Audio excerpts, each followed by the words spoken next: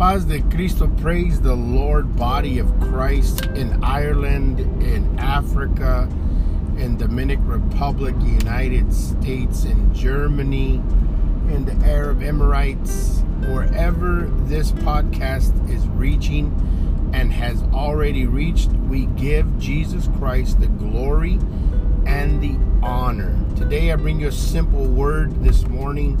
I'm actually driving to work. It is Thursday morning, 9 o'clock in the morning. And as I'm reading some of these messengers that I'm getting this morning, I'm reading a few emails, I'm reading a few text messages, some from my family, some from our church members. And the consensus of it is that people are just grateful to God. No matter what we're facing right now, we are just grateful to God. And I want to bring you this scripture. It's a simple scripture. Ephesians chapter 5 verse 20 says, "Give thanks to God for all, for unto God is all." So we are to give thanks to God for everything, no matter what it is. It could be something bad.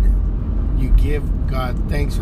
Why, Pastor? Why would I give God thanks for that? I remember one time we were fishing, me, my sister, my brother-in-law, and I think I've stated this on another podcast, but it comes to bear. And we were fishing. We were going from fishing spot to fishing spot, trying to find the right place, to catch the number of quantity of fish and the quality of fish. We got to this one spot, and my brother-in-law opens the side door, and when he closes the side door, he doesn't fully retract his hand from the door closure. So when the door closes, it catches one or several of his fingers.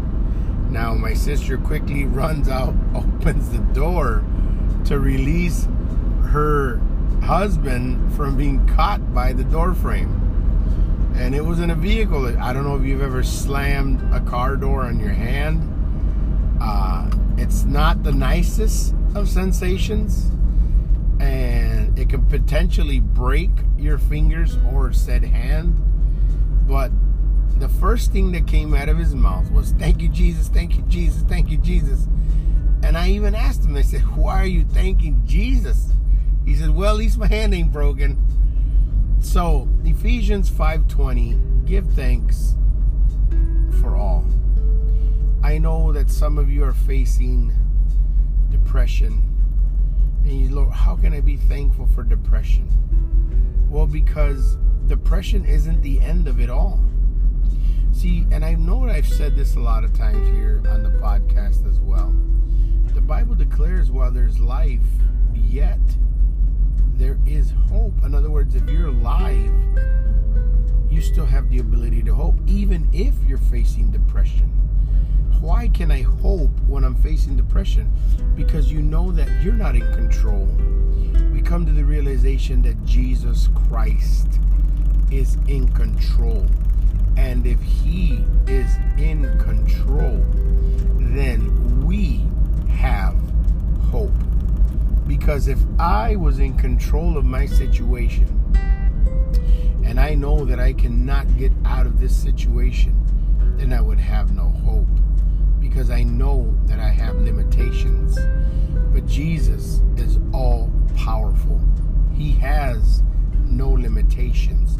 Therefore, while I'm alive and facing depression and facing anxiety and facing stress and facing problems, whatever it is, I will give God thanks because He is in control. See, giving God thanks while you're in the valley, giving God the praise and the glory and the honor while you are facing tremendous opposition, saying thank you, Jesus, when the enemy rises up against against you. When you say that, those are acts of faith.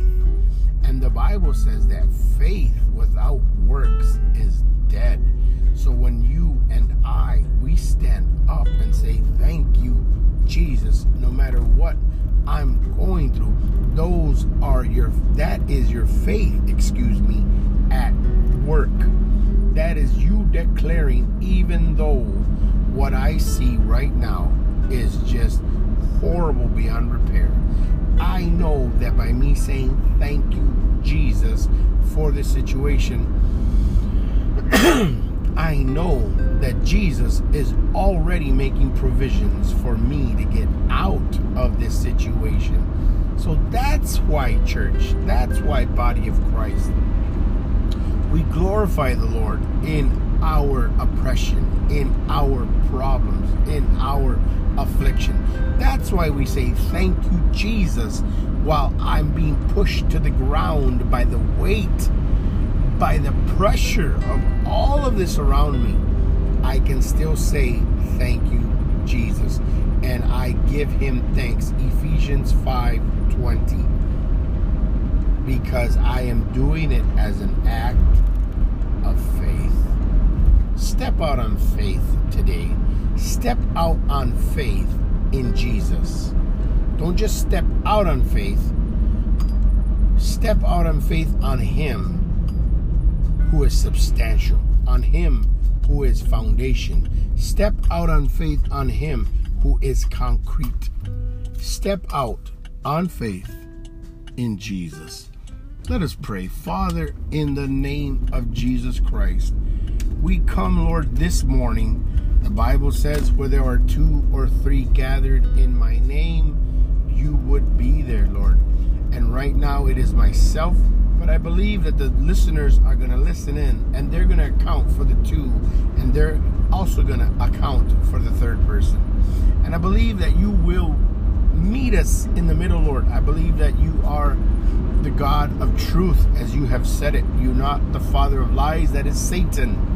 And Lord, we thank you, Lord, that even though we are facing opposition, affliction, stressful situations in our marriage, at our workplace, in our life, in my own personal life, we can say thank you, Jesus, and be grateful, because we know, as the word of God declares, and as the song declares, because you live, I can face tomorrow.